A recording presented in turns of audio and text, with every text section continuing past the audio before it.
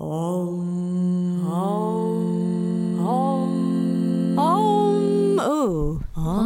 Welcome Unbalanced. all, it is episode 51 of Honestly Unbalanced, where we try and have honest and open conversations with people who have in some sense dedicated their life to making your life a little bit better.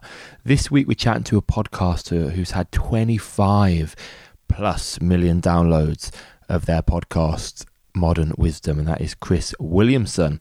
To give you an idea about the kind of conversations he has on his podcast, and they're basically just interesting conversations with the most interesting people in the world.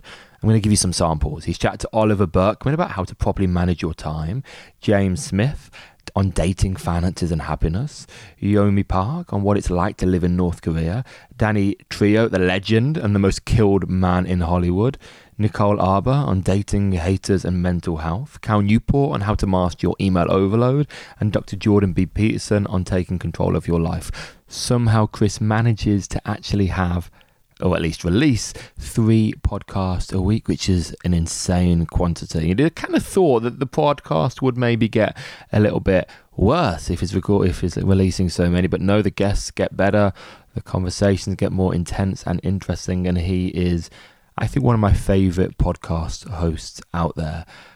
Chris is Northern, based in Newcastle, and also has a YouTube channel, has a clubbing business, which obviously was a little bit quieter in the COVID period. And finally, a little note, he was on Love Island many years ago, so some of you might recognise his face or his voice from there. Enjoy the episode, guys. You definitely will. There'll be some takeaways. Guys, before you get listening, as always, a few little treats for you. So code The Hustlers, that's all capitals, THEHUSLERS. That code gets you some money off. Firstly, 10% off Lifeform yoga mats. I've been using these yoga mats forever. They're undoubtedly the best yoga mat you can get. And actually this week or very soon, they're releasing some giant yoga mats, which is good if you've got long limbs like me, or if you want to kind of dominate the space in a yoga studio and make people be distance from you. Yeah, get one of the new Lifeform mats and you own a bigger space. Also, I'm an ambassador for MyProtein, but actually particularly MP, which is their clothing. But code The Hustlers, like I just said, will get you around 37% off. That's quite specific. The code kind of fluctuates, but 37% off pretty much everything on the MyProtein website, including all the clothing, but anything else you can find there as well. You get money off. And if they do have a big sale on, that code normally beats whatever the sale is. As always, if you can subscribe, share, tell your mates about the podcast if you enjoy it, please do. We put lots of work into getting this out there and making it happen, and your love is mucho appreciated. Cheers, guys. Honestly Unbalanced. So you made me feel a bit bad about myself this morning, to be honest. I felt quite seen. Your video, I don't know when you posted it, but about alarm clocks and snooze. Yeah, sorry. And so to put Holly, I haven't told Holly about this. What you phrase it? What did you say? If you are someone that regularly hits the snooze button, what you're basically saying is that you hate waking up so much that you do it multiple times per day. Yeah, and that made me That's feel bad. pretty much you, isn't it? Yeah. Yeah. But this surprises me because, of course, your background is like you're a party boy, and you still do that to some degree. So at what point did you think? Did you manage your getting up routine? Because I'm still struggling. So at what point did you seize the day and take control of that? I watched Matthew Walker on Joe Rogan. Oh, yes. And he just deep-throated this red pill down me. And I was like, oh my God, I'm killing myself. I'm literally killing myself with this job. So the World Health Organization, they consider any type of shift work now as a health risk. So if you're a nurse, if you're a doctor, if you're somebody that works nights as an engineer or as a petrol station assistant or whatever, it's a health risk, and club promoters and nightlife get thrown into that as well. So yeah, I just decided to make a commitment to try and focus on sleep a bit more. And then since COVID happened, all nightclubs in the UK were shut. And for the first time since I was an adult, I had a stable sleep and wake pattern, which is a dream. But how does that relate? I get the idea of more sleep, and we listen to that podcast, and we've been really. He's a life changer. We're like 9 hours at the moment. Yeah. But how does that relate to the snooze? Did Matt Walker talk about that? I don't recall. No. So for me, the snooze is it's more a psychological than a physiological thing for me. It's literally the first thing that you do every day, and I know that on the days when I get up and get after it, even if I don't want to, that the rest of my day feels good because I've taken control. I've commanded the very first action of the day. And there's some things that you can do to make this easier. So I have a sunrise alarm clock, which wakes me up with light rather than just with sound. And I've just recently, within the last month, got a Chili Pad Oola, which is a liquid-cooled mattress topper. But the newest one, the Oola, you can set schedules throughout the night of how hot you want the bed to be so that it aligns with different sort of physiological clocks. You want it to be this cool after you get in and then a bit cooler in the middle of the night. And it also has a heat wake-up setting, so you can have your alarm clock can come up with light as your bed warms up. And you get burned. And if you think, no, it's not that hot. I think it maxes out. It doesn't max out that warm. But if you think about trying to replicate what would have happened ancestrally, the sun rises, it's brighter, the temperature rises, you wake up. So, I don't know. That's my bro science anyway. Oh my gosh, that's amazing. They're expensive, aren't they, as well? They're a fair... 800 quid for a half, yeah, or about 1,300 quid for a full. Yeah. What do you think will happen when you go back to being out a little bit more? So obviously, we've had full control in this period over our life to some degree, and getting up, working from where we want to work. Do you think we'll be able to maintain the changes you've made? So I won't go back to working nights again.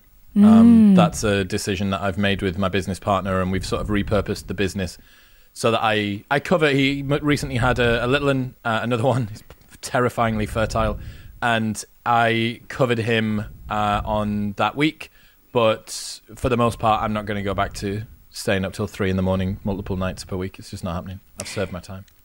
You talk about the Matthew Walker podcast. I think he also talks about coffee, and I did actually implement this in my life. I stopped drinking coffee after a certain amount of time, but then you just went and ruined my life again with a post that you put up about how coffee is really bad for you within the first 90 minutes of waking up, and that you drink salt water every morning. I feel like that must be a lie. So, not that it's bad for you, just that it's pointless, which I'm not sure if that's better or worse. Oh, that's okay. I can deal with that. Yeah, it's not bad for you. You're not doing anything to harm yourself. You're just not taking advantage of the rhythms of how your body works. So, again, I'd bro scienced my way through this. Fuck, man. I'd like read this or seen this in some podcast forever ago and was just spouting it out as if it was pure fact for 2 years and living my life by it. And then Andrew Huberman from Stanford did a full daily routine episode about a month and a half ago. One of the first things he said was, really don't want to be taking caffeine within the first 90 minutes of the day. And I was like, fucking yes, I'm so right. I knew I was correct with that. Finally felt vindicated. But yeah, basically your adenosine system, which is what the caffeine binds to stop you from feeling tired, that doesn't tend to be active for the first 90 minutes of the day, but your adrenal system does. Salt acts on your adrenal system. So if you have a large cold glass of water with some salt in, with some lemon juice, or Element, the salt sticks that I use, which is sodium, potassium, and magnesium, like in an optimal blend, those on a morning, you get the adrenal kick. You have less caffeine consumption throughout the day because you've lowered your total overall caffeine. And then when you do have your first cup of coffee, 90 minutes to 2 hours into the day, you genuinely feel that. So a lot of the time people will have that coffee and then they'll still be like, I kind of really need another one. I'm not that awake. Well, of course not, because the drink you've just taken is acting on a system that isn't active at the moment. How do you retain this information? In that you speak to an inordinate amount of people every week, and you're researching them, I'm sure. And you talk about bro science or whatever, but there's lots of little tidbits that you pick up along the way. And I don't get how you retain that information, because when you have an episode, you will constantly pluck things out of your head. And I will read like Tim Ferriss's, what was it? Which one was it? Tools of Titan. That one. See? He did it again. He just remembers. And I made loads of notes. I had my phone with me making notes all the way through. Nothing has gone in my head. Maybe like one anecdote I recall. Very different. You guys will learn this from doing the podcast. It's very different being an active participant in a conversation versus just listening to something. Hugely different. Because you're there and you're thinking about it and you're thinking about the question that you're going to ask. And I don't know, man, like throw enough shit at the wall and some of it will stick. Yeah. I think that's kind of the way that I've retained stuff. But the danger is how, I guess, fallible our memory is. Like, we think that the shit has stuck in the exact same formation that the shit landed. But that shit slides down. And it slides down the mirror, and rain goes on it and stuff. And suddenly, what you're then talking about is shit. So speaking of retention and Tim Ferriss, for a while I tried to have a really well organized external note system, and I was going to build a second brain, and everything would be beautifully indexed and tagged and color coded. And I'm just not built like that. Like, I'm not administratively minded at all. And Tim Ferriss has this concept called the good shit sticks. And basically what he says is, if a concept resonates with you that much, you'll remember it. And if it doesn't, then it probably didn't matter. So a lot of the time, I think, because we're overblown with an abundance, a surplus of information, and we get this sort of like FOMO anxiety around all of the things that we could have learned or should have learned and couldn't retain and couldn't recall. Whereas Tim just says, look, like, just allow the natural evolution of whatever matters to you to rise back up to the surface. And since doing that, I know it's a get out of jail free card, but since adopting that approach, I feel a lot more free with things. It's like, look, if I do an hour and a half with someone that's really interesting, great conversation, perfectly entertaining, but nothing, I can't recall anything particularly from it the next week. It's like, well, fine. Like, it wasn't meant to be, and it relieves the pressure. It's good. I always feel like you retain and remember the things that you're supposed to also share with other people. Maybe that's the hippie part of me coming out, but for instance, I teach yoga, but I'm terrible with the anatomy. I can just go over and over the bones and the names of everything, but it never sticks. So I end up teaching the things that resonate with me, you know, the more floaty, esoteric stuff, and that sticks, and that's what people resonate with. And yeah, maybe it's to do with what you're supposed to share with the world as well. Different perspective. And I think we're not, as human beings, really meant to retain that much information on such a diversity of topics, coming from such a diversity of sources. I don't think we're made for it. I could be wrong. That's just an excuse. No. Well, we would have had definitely, we've got far more of an abundance of information than we would be used to. You know, there is absolutely no way that humans are supposed to consume the entire world's news in real time, 24 hours a day. No. Like, it's just we're not built for it. So what the competitive advantage now comes from being someone who can discriminate rather than forage.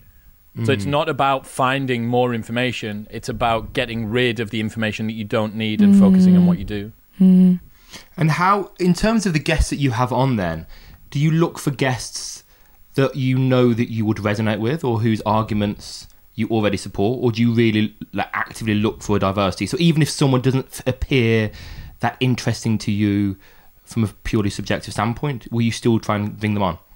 No.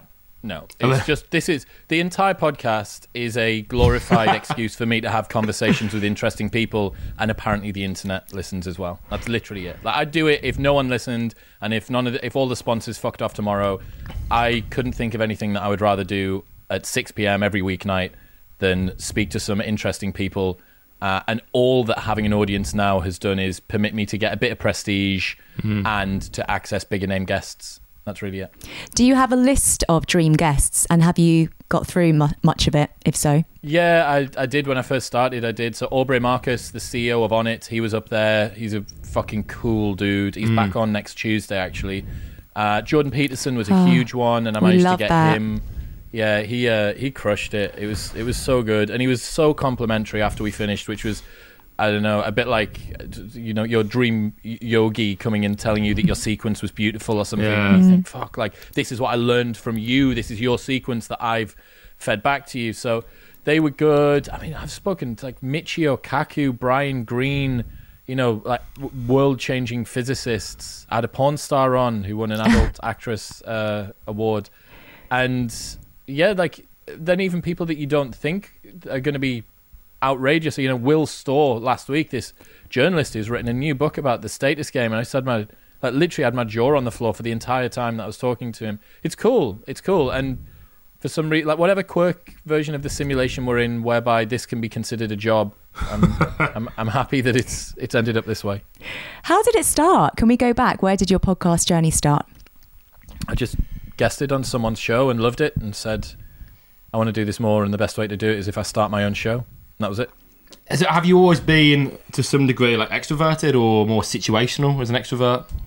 Yeah, it's very temperamental extroversion, I think. Whatever sort of shop front I've got up here, because I'm very introverted naturally.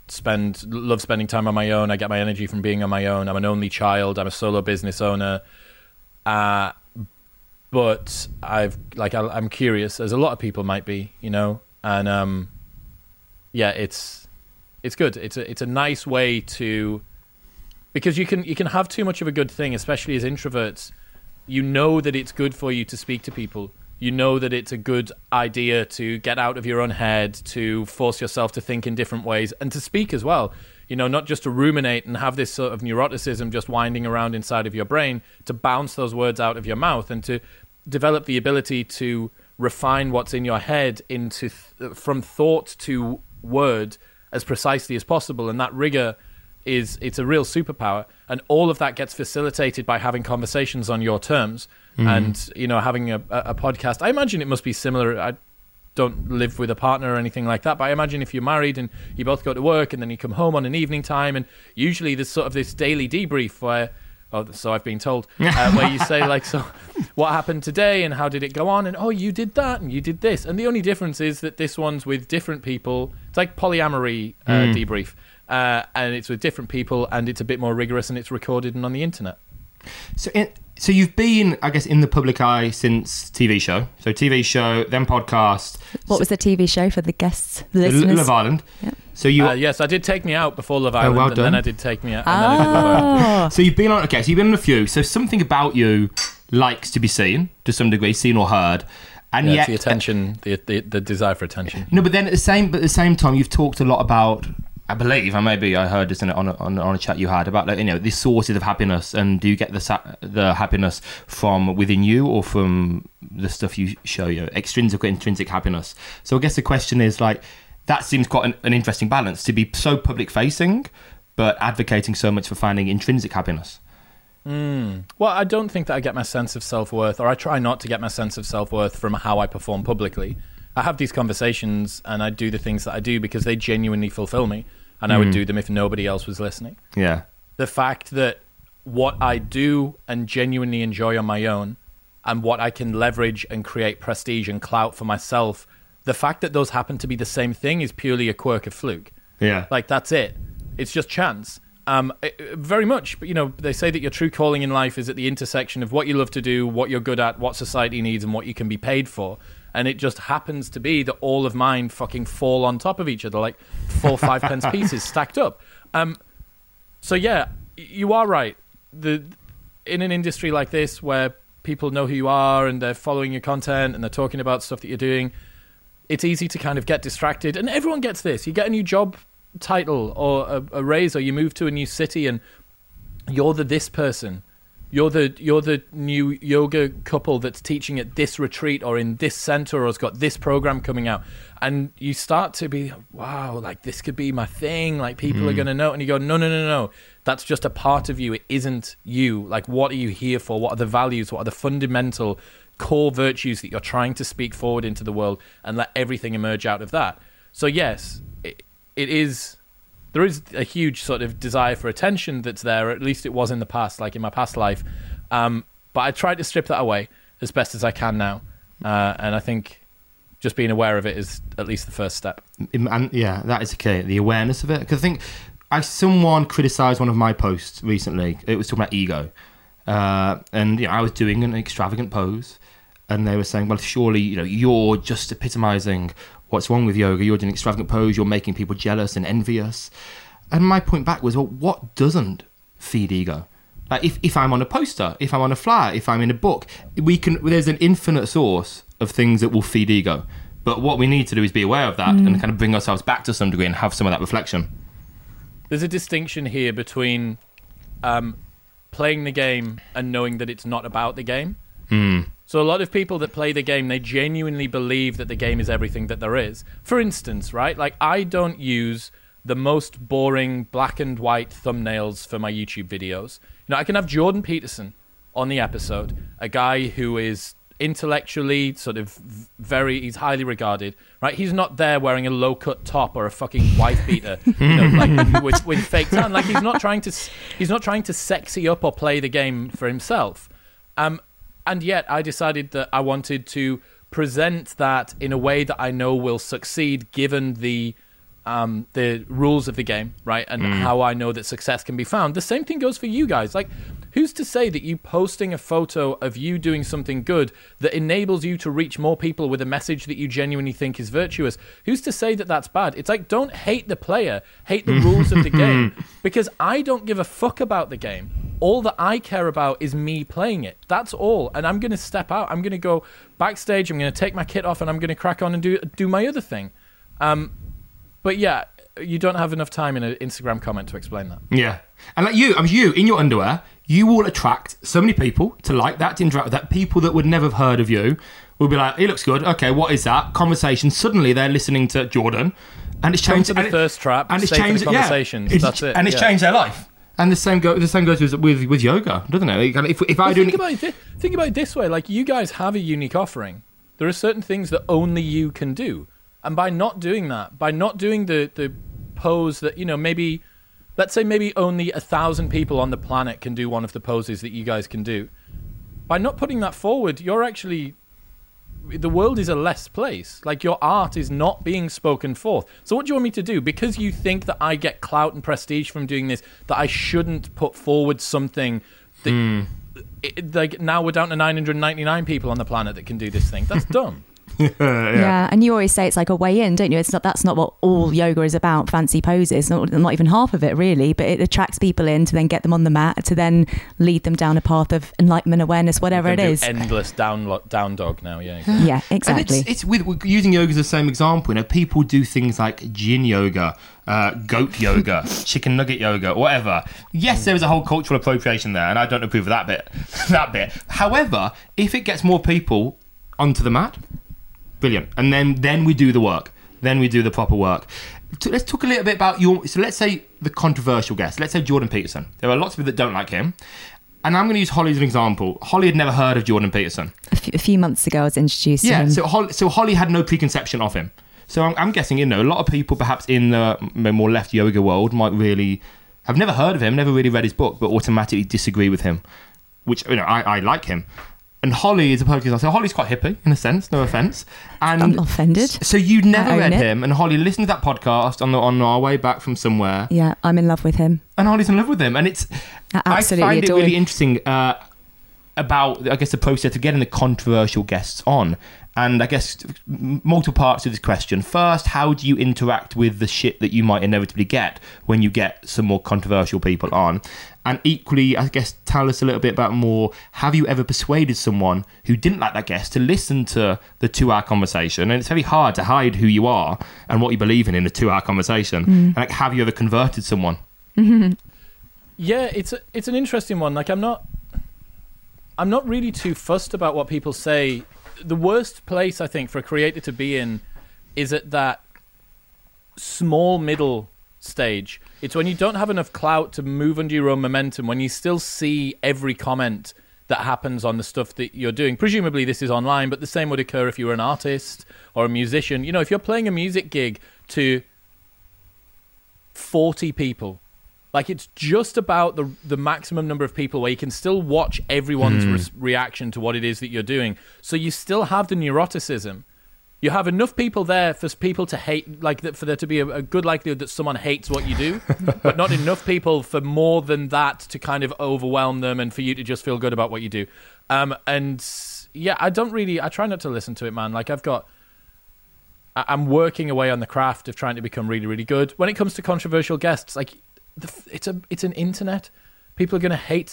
There's going to be a hater for absolutely everything that you do. And as far as I can see, just trying to find people who have interesting opinions, interesting stories, stress testing them. If Jordan says something that I don't agree with, then I try my best to put my skeptical hat on and say, well, hang on a second, what do you mean by that? Because what you said earlier on is this, and I'm not really too sure that those two things align. They seem like they contradict to me.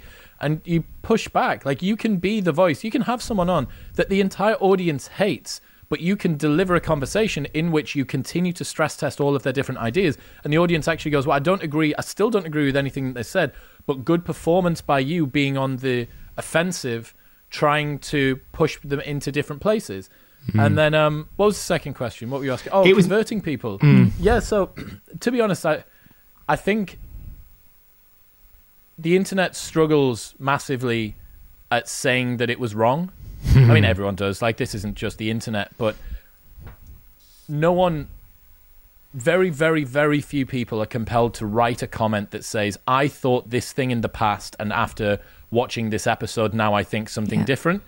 The people who have had their minds changed probably just do it in silence. And the people who do comment on something, it's probably just reactionary. Like, we don't know how the sample size of all the people that view something on the internet versus the number of people from that decide to comment, we don't know what that particular microcosm of it skews toward. Like, does it skew toward people that are really reactionary? Does it skew toward people that haven't eaten for the last 2 hours? Does it skew towards people that need a dump? Like, you don't know what that selection criteria is, but you know that it's not representative.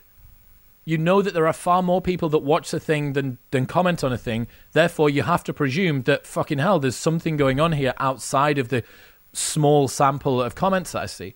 That being said, I definitely think that the people that listen to the show rather than watch it on YouTube will have been exposed to some new ideas. Like, we've had some really difficult conversations around, you know, what does it mean? What does it mean for non-offending paedophiles to try and find rehabilitation in society at the moment? This is something I think is going to be quite a big talking point as we move forward. And like, that's a really hard conversation to have. You're walking this tightrope. And the number of messages that you get from people that say, dude, like, I never thought of it like that.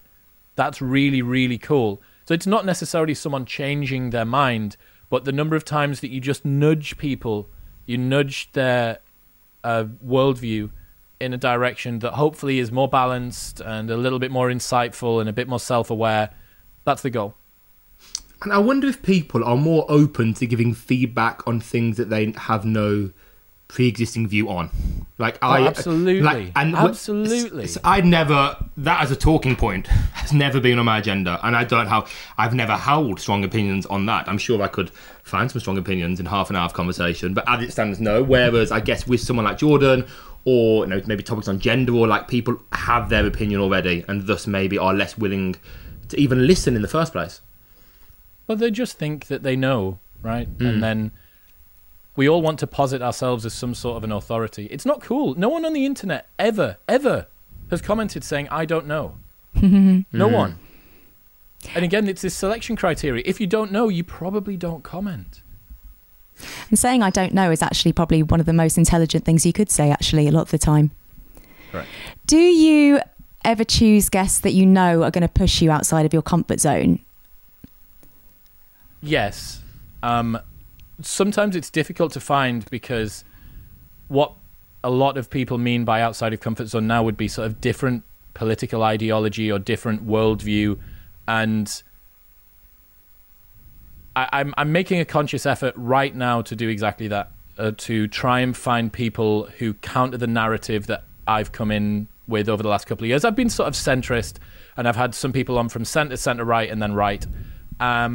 And I want to get some people from the left. I want to hear from some people who are going to rehabilitate the left's, how would you say, their brand, moving away from all of the ideology and the gender and the identity stuff, and moving toward class, differences in class, and trying to stratify out how can we raise up the working class and the underclass people so that they have better quality of life, stuff like that. I want to speak to those people that are moving away from identity and moving toward class-based leftism politics. And I think that's a really interesting conversation. Fuck, like, I've had, like, Gad Saad, Jordan Peterson, like these, you know, IDW adjacent and full-on IDW people on my show. That's a new area for me to go into. So yeah, it does push me outside of it. But every single conversation, you've read the book and this person's worked on it for their entire life. It's like, by their very nature, you've only got this tiny little insight, this little 1 millimeter squared piece that you're playing with. And then this person comes in and just brain dumps on you, and you go, oh God, now I've got to update my entire operating system to try and see the world in this new way.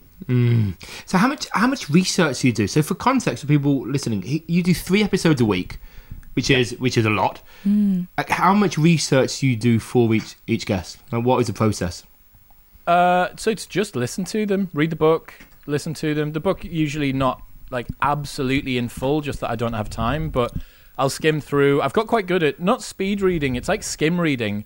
So you can kind of see the start of a paragraph move. You just sort of look through it. Not too much. Ooh, there's an interesting one.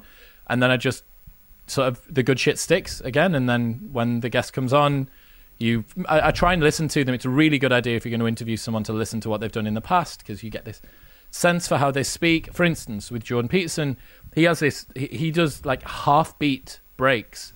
So he'll finish speaking and then stop, and you try and get in because you think he's done, and he's not done. He totally turned what he just Brazilian jiu-jitsu'd one of my mates in a conversation who just couldn't get the dance to be gracious and kept on like over the top of each other over and over again. And I was like, right, that's a thing. Like, I need to watch out for that thing that he does when I think that he's fucking finished speaking and he's still going. And then the process is just like, let your curiosity carry you. Like, is that a thing that they said that's interesting? All right, well, I'll ask them about that. And that's how you end up with unique conversations as well, because anyone can read the book and then distill a bunch of questions down from the book, but everybody has the same book. You have a different mind. Okay, so how can you utilize your mind? Just allow the curiosity to drag you forward like a kite in the breeze. Nice. That's a good way to look at it. I think Jordan, in his episode with you, I think it was, said that one of his faults is that he tends to interrupt people a lot, and he's working on that. So is there anything that you do that you're currently working on? Interrupting and giving too many verbal confirmations was one for ages, and I actually learned from Oprah. Love her. Weird one to learn from. Learn from Oprah. Like, if you ever watch an interview of her that's an amicable one where they've got a wide shot, she looks like the nodding dog from that Churchill commercial. So she just goes just up and down, nodding up and down. And then she's got different ones. She's got like a single sort of hard one, and then she's got like some quick ones for encouragement. And it just allows you to say to the guest, like, yes, I'm still here. Yes, I'm still listening. No, I haven't fallen asleep. I'm still engaged, but I don't want to say to you to keep going, so you can just continue nodding away. So that's one of them. Because I'm from Newcastle, well, I'm from the north of England, so like is the most commonly used word. You know, like, it's kind of like this, like, and trying to deprogram, that's hard. I did a TEDx talk at the start of the year, and I got a speech coach. Wow. And as a part of that, speech and diction coach who's trained in theatre. So we really worked on some verbal tics that I had. I had a very slight lisp, so I've been working on walking down the street on my morning walk, doing these crazy tongue twisters, sort of trying to deprogram some of that, dropping consonants in so I don't say butter, I say butter. And just polishing the performance in the same way that you guys might do with your sequences. You've got it down, but where's the final 2 or 3%? Did you ever, when you were, I guess, refining your voice, as it were, did you ever consider at what point are you losing some identity as well? Correct. Because people, there's a line. Something that a lot of people say, yeah. So personally for me, I think I've got a fairly good idea of where that begins and ends. But realistically, because talking's such an automatic thing, I think that you probably need to consciously push yourself just a little bit further past where you want to be, and then allow your habit to reset you just back down a tiny little bit. You're definitely right. And this year, for a lot of it, I probably have been overly purposeful with my speech, and it's definitely got in the way of things that I've said, because I've been thinking about my diction as I've been trying to think about my presentation as well. And you can't think of, like, it's really hard. It's hard enough to just talk. That being said, I'm really happy with some of the progress that we've made with that. I'm just about to start to work in a couple of weeks with one of the guys from Brighton Comedy, because I want to have my comedic delivery be better and use more humor. So I'm going to start doing one-on-one comedy coaching. And amazing. Maybe that'll make me funny or something. I don't know. So here's the thing, right? Like, nobody treats any other discipline outside of sport with the same amount of commitment that sports people do. Maybe except for top flight musicians, but even CEOs, even the top flight CEOs, they don't treat it in the same way. So think about an athlete, like, everything that they do is to push them toward the bleeding edge of their performance, right? Their sleep, their nutrition, their mindset, their recovery, the ways that they're running drills, the ways that they're doing conditioning, the way that they're making sure that they have good conversations on a morning, the way that they work on their mental self-talk, everything, the individual components of their performance, the full part components of their performance. But nobody else ever really works that hard. You know, somebody loves the thing that they do. You know, they really, really love being pick whatever your pursuit is, yogi, whatever it is. But they don't train like an athlete. They train like somebody that likes to do what they like to do, and it's a hobby. And maybe they have varying degrees of commitment. And what I realized at the start of this year was that you're leaving so much on the table there as a competitive advantage. Like, if most people treat their pursuit as a well, why not? If you can just put a tiny little bit more effort in, get a couple of coaches that'll maybe do well, and maybe think about what makes you feel good before you go on an episode. Maybe learn some vocal warm-ups. Maybe make sure that your sleep is set the night before, and just try and do these little things. I was like, there has to be headroom here to try and get ahead. And maybe people with more natural talent wouldn't need to do so much work to achieve the same level of output. But for me, it seems to have worked. And if nothing else, it makes your pursuit feel quite virtuous, because you know that you're committing. And then when you turn up to do an episode, you're like, yeah, like I fucking researched this guy, and I slept well last night, and I trained this morning, and I had a sauna, and I know that I feel mint after I've had a sauna. I've had my cold shower, and I haven't had any caffeine. I know that I'm in the right place. I'm hydrated. I've been to the bathroom. I've done my warm-ups. I'm going to fucking crush this. As opposed to turning up and just being like, well, you know, I was on the lash last night and a bit tired, and I'll get through it. It's like, no, I'm going to have a conversation that people are really going to enjoy, and that he's going to reach like millions of viewers. That's such a refreshing way to look at it. And I agree in that a lot of people, in what they do, they only get better by practicing doing the thing. So yoga teachers do yoga and teach yoga, but the average one wouldn't do anything else. But comparing it to doing a deadlift. If you wanted to deadlift 200k, you wouldn't only deadlift. There's a whole load of things you should be doing. But that isn't including on it's not necessarily on our radar. Like I've never thought about this podcast in that way. You know, we turn up, we have the good chats, we're all natural, but there are 100% so many ways in which we could refine what we do. Is the goal then for you to just to keep getting better and better and better at everything that you're doing, or is there like an end goal, or is it just to keep growing as a person and just to keep finding ways to hack life and be the best version of you possible? Yeah, there's no end goal yet, I don't think. It'll be interesting when you get to a bit more, a level of clout that you feel satisfied with.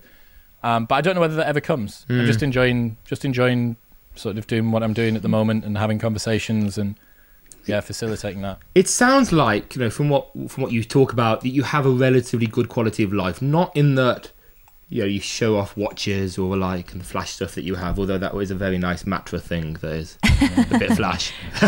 But beyond that, you don't really show off stuff. And when I say you have a nice quality of life, it seems like you have space and time, which you have your morning routine, you train, you do the things you know are good for you. You do the things that for most people would make them inherently happy, like going for a walk, going for a run or the like. What do you think, I guess, is going to change in the future? Because there's going to be more commitments for you. You're going to become more successful in what you do. There's going to be more demand. You're going to be pulled in different directions. I saw you, going to London the other week, and travelling for work is a stressful thing. I did it a lot, but didn't necessarily enjoy the process of travelling. Maybe kids and family and stuff will be on the agenda. Can't wait to be a dad, man. I can't wait to be a dad. Like, I'm gassed. But the way that I see it is, especially because like family or having a family is one of the things that's really on my radar at the moment. I mean, I'm not like trying to impregnate people like just on the street, but it's something that I'm thinking about. And I had a conversation with a buddy, and he was saying, look, man, like you need to get ready to be the dad that you want to be to your kids.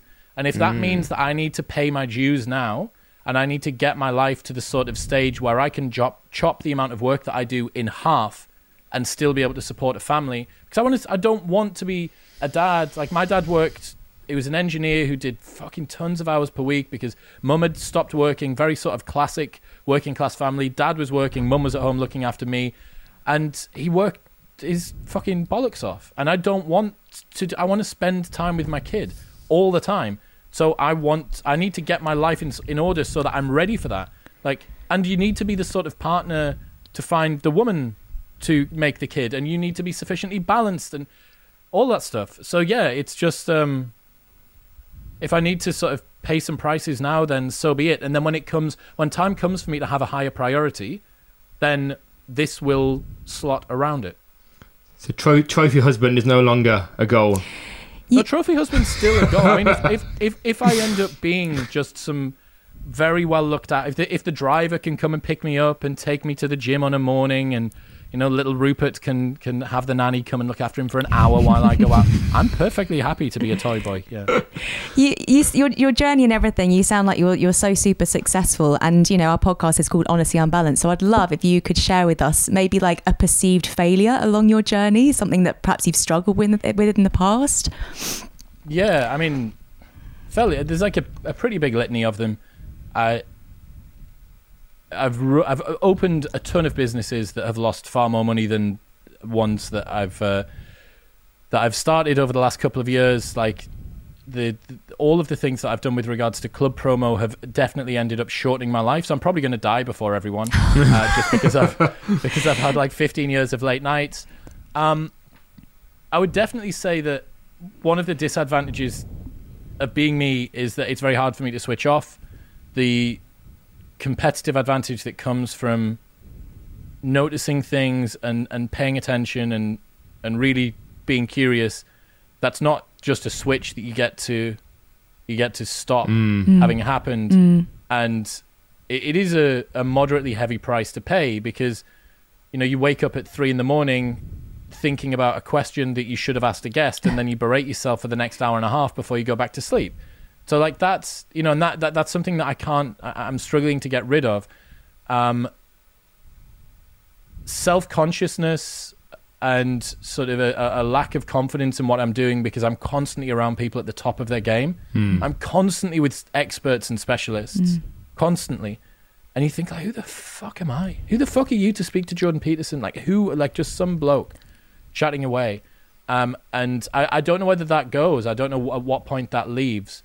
And everyone deals with that, right? Like, everyone deals with levels of imposter syndrome, and that comes with growth. As you start to trailblaze new ground, inevitably you're doing something that you haven't done before. Therefore, imposter syndrome comes along for the ride.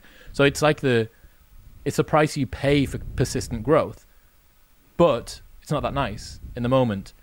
So yeah, there are prices to pay. Switching off, like I can't take much more than, unless I'm on holiday and I've committed it, I can't really take much more than probably a day off. And I start to feel guilty or ashamed about the fact that I should have been working, I could have done this. But I've got good to the point where I can go on holiday and just be like, right, that's it. It's like out of office is on, so to speak. But even before I go on holiday, the fucking week before, and I'm sure it might be the same with you guys, like the volume of emails that you do, because you realize that you have to do 2 weeks worth of work in 1 week. Like, shit, I need to get like next week's work because I'm away and this week's work done, but I only have 7 days to do it in. So yeah, switching off, that's something I need to develop. Sort of loosening up as well, like as a final thing. And I'm actually going to start trying some more embodiment practices, maybe Tai Chi, which I did for a long time when I was younger, to just get myself out of my own head. Like, you are bowing at the altar of cerebral horsepower to do this. Like, it's just pure cognitive load, trying to think your way into and out of all of the different mazes that you're getting stuck in. And I think that just getting out of that and getting into something that's a bit more of a bodily flow state, it will be really, really good for me. So I'm looking forward to doing that and kind of just learning to switch this off a little bit and kind of just embody a bit more. Can I imagine there are so many techniques out there that could help you, but I guess you're the kind of guy that would research every technique for a year. Not really. No. I'd just ask you. I'd just message you and say, hey man, like, I want to get out of my own head. Like, what do you think? What would be a good idea? Yeah. Do you practice yoga or meditate? I meditate every day. Yeah, I've done for a long time. Yoga, I did for a long while. I was on Romwad's books. So I was one of the like display models for those guys, going and doing the sequences. And then I've just found I've got a lower back problem, which does not agree with a lot of the movements because it's so central, right? Like it's the middle of you. And it doesn't agree with a lot of the stuff that I do with yoga. So I would need to find something that accounted for that, and then going and doing public classes and being the guy at the back that goes, excuse me, I can't do a forward fold because of my disc bulge. Like, you don't want to be that guy. But that's a fairly pissy excuse. But it's finding that right teacher for you in that regard. Just to anyone out there, like yoga can be horrific for the low back if it's taught in a certain way. If you're taught to constantly compress and load it and kind of go into extension in upper back whilst tilting the pelvis forwards, it's horrific. So it's finding the teacher, me. Come to Adam's class. Link in show. Yeah, no, indeed, that doesn't actually teach like that. So I think yoga can be harmful, but there is a right style that suits everyone at their point in their life, and it kind of meets them there. So yeah, it can be harmful, but it can be equally wonderful as well. I'd love to hear about your morning routine. Adam said it's very extensive, so would you mind sharing what you do? Yeah, sure. So I have a system. I'm actually going to release a course on it because so many people ask. It's 4 buckets, which is move, reflect, learn, and prepare. Get up and do a walk, salt and lemon in water when I get back, sit down, journal and plan for the day, which takes about 5 minutes. It's just what's the biggest task, what's the one biggest thing that I need to do, a couple of things I'm grateful for, a couple of intentions. Meditate for about 10 minutes, 10 or 15 minutes. Sometimes it's been unguided for a long time, and I started to get a bit frustrated, so I'm now actually on Sam Harris's Waking Up app, which I think is really, really good. Breathwork using State Shift, which is another app run by ex-guest Brian McKenzie, which is awesome. Just pre-programmed breathwork sequences. There's 4 different pathways there. Then read. That tends to usually be whoever I'm podcasting with on the evening time. So that's another 15 minutes. And then prepare, which is just sort my food, do my cooking for the day, pack my bags if I need to be going somewhere. And that usually happens whilst listening to a podcast. Again, usually the guest that I've just read. So it's like a 10-minute walk, 5 minutes journaling, 10 minutes breathwork, 15 minutes meditation, 15 minutes reading. It's like within an hour. Like within the space of an hour, you've got it all done. But you realize that most of the personal growth stuff that you would have put off for the rest of the day, you've crushed it, and most people aren't out of bed yet. And I get up at like 7 a.m. Well, maybe not most people. Most people are probably at work by the time that I finish my morning routine. But it's something that I really enjoy. Like, I genuinely look forward to waking up on those days, and it makes me feel like I want to crush it. And the advantage of it is that even if the rest of the day goes to complete shit and just life comes and dicks you all over for the rest of the day, you know that you got your stuff in this morning. Before the world came to impose its will on you, before the fucking WhatsApp messages and the emails came flooding in, like, you know that you got it done. It's like, okay, I meditated today. I got some wins in. And it's the same thing, going back to the very start. It's the same thing with the alarm clock, with hitting snooze. It's like, look, like I won that first battle of the day. I made my bed. I went for my walk. I had my water. I did this. Like, that's it. Those are fucking wins. And a lot of the time, you know, you can go through a whole day and not get any of those wins. So starting them with a bunch and back to back. Does your phone appear at any point there? Or is the phone out of the way for that first hour? So sleeping with your phone outside of your bedroom is the number one life hack for everybody. Like, it's so good. That being said, if you want to use State Shift or Sam Harris or stuff like that, you need the phone in your hand. So you kind of have to start repurposing it in somehow. But I have all the notifications off, so it means that the screen is blank. I also have the apps that I use in my morning routine on the home screen and nothing else. So again, when I open up the phone, there's no distractions, there's no temptations to go elsewhere. You are treating yourself like a heroin addict of some kind, but that's kind of what it is. And then I also have a separate phone for social media that I do for normal stuff. So like the social media phone stays in a drawer, and then the actual one that I walk around with is the one that I do my morning routine with. That is a good idea. And even a third phone, like a third one to have in the bedroom for the apps, etc. Just for that. I mean, that would be... Well, even an iPod, because iPods get apps, don't they, I believe? Like the old school iPod with a screen. Ancient. Dude, I got an app. I've got an iPhone 6, which is like fucking ancient, apparently. And I've got one of those, and that's what I use for social media, for just posting and checking Instagram and doing stuff like that. And it's only got Wi-Fi, so I can't take it out of the house. And once I'm out of the house, if I'm at dinner, I can't check anything. Open up my phone and be like, I'm not going to check emails. Perfect. And so just put it away again. Yeah. That's such a good idea. There is something you wrote somewhere. I forget where I saw it. It says, so about the podcast, it was, how can you be all that you want to be in a world that is trying to stop you? I'm intrigued by kind of sentiment behind that. You recall saying that or writing that somewhere? Say it again. Very, very slightly. How can you be all that you want to be in a world that's trying to stop you? And I think it was on a website called ReadX or something. Readwise. Readwise, where it was almost like a forum-like thing. Oh, so that is that's a really fucking cool tool, actually. If anybody uses Kindle, if anybody reads on Kindle, Readwise takes your highlights from Kindle and then redelivers them to you in a morning email. Oh. So it just sporadically does it. You can also use it for spaced repetition if you want to try and learn them. So the Ebbinghaus forgetting curve, it's all got that programmed in the same way as flashcard apps do. So yeah, every morning I wake up and I have 4 quotes that are my highlights, and it just randomly chooses some of them, and some of them are from random books from years ago, and some of them are from something that I read recently. Readwise.io, it's run by a couple of buddies. Really cool tool. That's cool. Yeah, how can you be all that you can be? Read it again to me. So how can you be all that you want to be in a world that is trying to stop you? Well, I think the argument there is that society and culture and the people that are around you aren't you.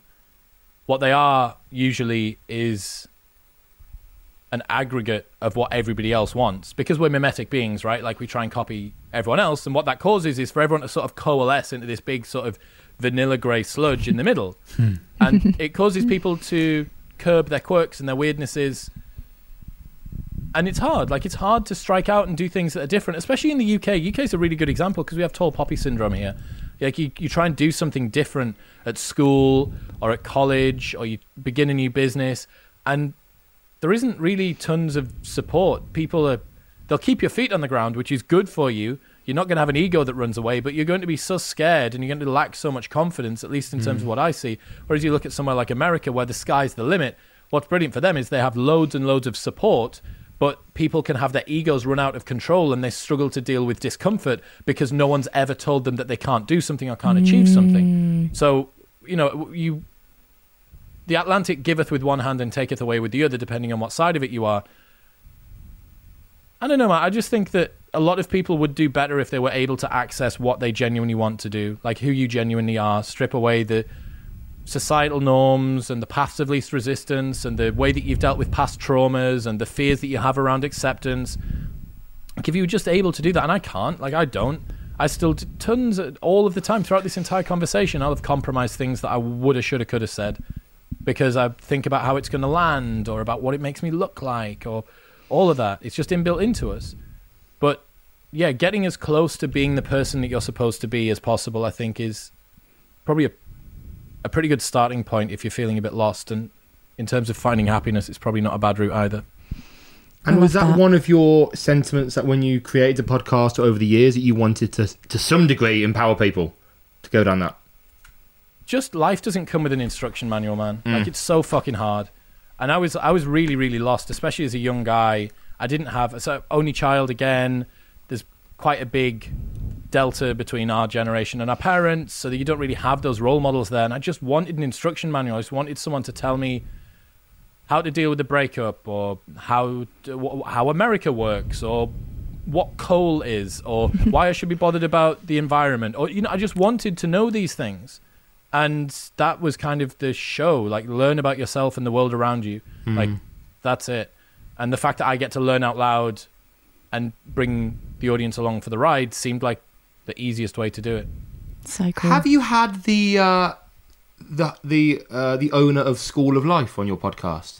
I forget his name. Alander Botton. Yeah. Alander Botton. Yeah, he's a friend of a friend. I'm in his emails, but I haven't got him on yet. He actually seems to have taken a bit of a step back over the last couple of years. I've been to see him live and he was phenomenal. Yeah. I would love to get him on. He's not so much recently, but he really shaped my direction when I first started.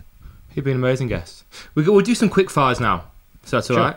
Do you want to kick off? Am I going first? Oh, you share 3 insights that you learn every Monday. So perhaps you could share an interesting fact of the week that you've learnt. Ooh. 17% of young people think that approaching anyone you want to date in public constitutes harassment, but 90% of women still want the man to make the first move. Oh, brilliant. Cool, right. I'm keeping hold of you, Holly. You're staying with me. I got a ring on it. All right, next question. Is anything particularly sacred for you? Like, any moment of your day, sacred? Like, you're not changing that? Morning routine is there. So even if I have to be out of the door at 5:30 a.m., I'll sit down and do 1 minute's meditation. You put a little quote on your Instagram by Morgan Housel, I hope I've said that right, which is Housel, sorry. People who tend to be exceptionally good at one thing are normally exceptionally bad at others. Is there one thing you're exceptionally good at and one thing you're exceptionally bad at? Talking and switching off. Cool. And then maybe finally, Yeah. well, no, or you want to do a motivational quote, but I want to know, what would you do more of? Like, your life is a bit spacious, but maybe not that. From what you said, is there anything you would like to do more of that you don't currently do? Have fun. Oh. Like have fun. Like with play, find play, because a lot of it's work at the moment. And even though my work is play, there's still like a purpose to it. Yeah, you need a line. Yeah, finding something that doesn't have a telos to it, that isn't going in a direction that you're just doing it for the sheer sake of it. I'm looking forward to doing that. I think I'm on the cusp of being able to purpose life into that way. I really can't wait for that. And could you leave us with some kind of motivational quote or something, a quote that you always come back to that you love? So this is from Jordan Peterson, and it's not motivational at all. It's fine. It's do not practice what you don't want to become. And what it reminds us is that you don't get to make the choice about not making a habit. You simply get to choose what habit you want to make. Every action that you take contributes to you being one type of person in the future. Do you want to be the sort of person that hits snooze or the sort of person that doesn't? Do you want to be the sort of person that cheats on your partner or doesn't? Do you want to be the sort of person that goes to the gym or doesn't? And every time that you make a decision, you are choosing a vote. You are placing a ballot into the box for that type of life in the future and that type of person or a different one. There's no voting. You are voting all the time. Even not voting is a vote. So what's the sort of decision that you want to make? And that don't practice what you do not want to become. That really reminds us that be careful with the things that you do. Be careful with the habits that you make. It's important. That was a brilliant ending. Thank you so much for sharing everything with us. And what would you like people to know about you and podcast and your reading list, etc.? Tell us what you want people to find. Oh yeah, so if you want a list of 100 books that you should read before you die, go to chriswillx.com/books. It's free, it's beautiful. It took me absolutely fucking ages to make, and the designer crushed it. So if you're looking for new book ideas, like the most impactful, important books that I've ever read, and then just search Modern Wisdom wherever you listen, Apple Podcasts, Spotify, or Chris Williamson, YouTube, and everywhere else. Thank you so much, man. It's been a pleasure. Thanks for having me. Honestly unbalanced.